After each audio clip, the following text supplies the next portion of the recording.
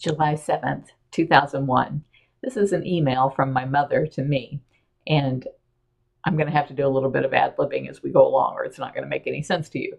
My aunt, Carol, has the same name and spelling that I have of my name, so it can be kind of confusing when you're reading this, which Carol she's talking about. So I'll clarify as I go through. This was from my mother's email to my email address, and she says, "Dear Carol," speaking to me.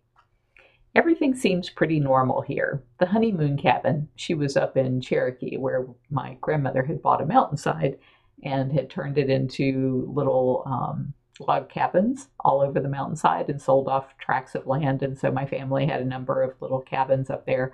And at one time, the whole family moved up there, except for me, because I don't want to live in the mountains and I have the sanctuary to take care of. But they came back pretty shortly after that. So I'm not sure where this fell into that timeline. Anyway, it was one of the times that they were up there taking care of the properties. And she says, "Everything seems pretty normal here. The honeymoon cabin needs a new water heater. Also, the toilet needs repair. Your dad is working on that today. Hope the Nakoma day goes well." Nakoma was a lion, and we did a fundraiser for him. I got my van back, and they said try running the rear AC all the time in the hopes that the memory will think it needs to keep cooling rather than cutting off. Computers. Rose called to check on Maya, said she would probably do a routine visit next week. Scott said the new gate code is blank because that's the year of birth for your dad and I. I'm getting a new washer today. Thursday, my old one was making so much noise that your dad said to replace it before any damage was done to the clothes, the floor, etc. Fern is also putting the finishing touches on the impossible cage extension to the huge mound of dirt. Sounds like it will make a fun playground for some cat. So everything I ever asked my dad to do, he would always say, "That's impossible." And I'd say, "But you're so smart. I know you'll figure it out." And he always did. He always came up with something amazing. So it sounds like she's talking about my dad working in two different places, working both in the cabins and what he had done at the sanctuary. Not sure why she was telling me what he had done at the sanctuary since I was there. Unless maybe I wasn't. Maybe I was someplace else. Anyway, it says, "We miss you too. I don't know if I could have bladed." She and I used to go rollerblading.